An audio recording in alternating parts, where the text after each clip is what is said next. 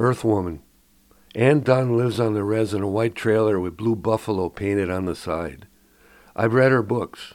When Beaver Was Great, also The Fire in the Village, and also heard her speak on Minnesota Public Radio. I know her daughters, Annie and Esther Humphrey. I brought deer meat, maple sugar, wild rice, and pickled fiddleheads.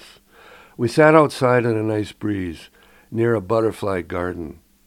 I mentioned Enbridge, drawing down 5 billion gallons of water to build a filthy tar sands pipeline across Minnesota.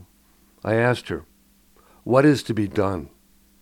Ann Dunn said, I'm 80 years old and don't travel much, but I try to keep a wildflower garden going.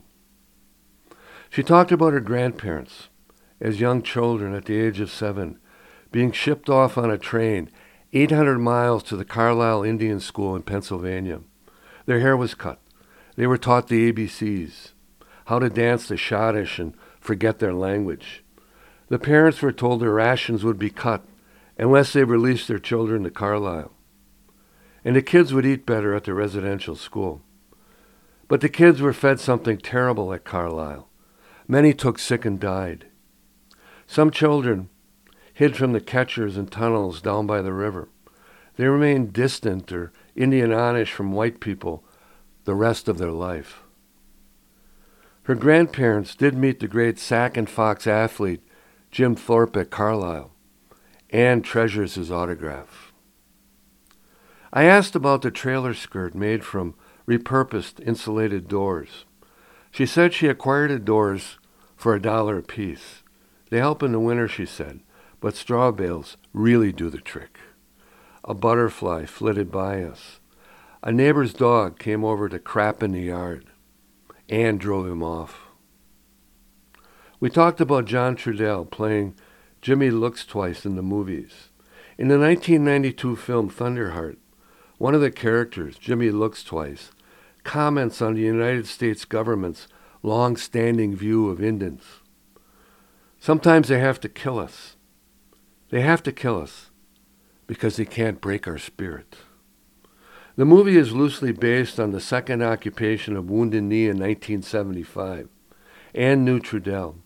One time they sat together in a treehouse on an old iron cot and visited. Daughter Annie Humphrey and Trudell composed songs and lyrics together. Ann Dunn visited the warrior, Leonard Peltier, in Leavenworth Prison, but was denied a second visit because the warden thought she made Peltier into a hero in her story. Anne and her daughters had a ceremony for the water near the res. Enbridge sent security. Annie rebuked the pipeline builders.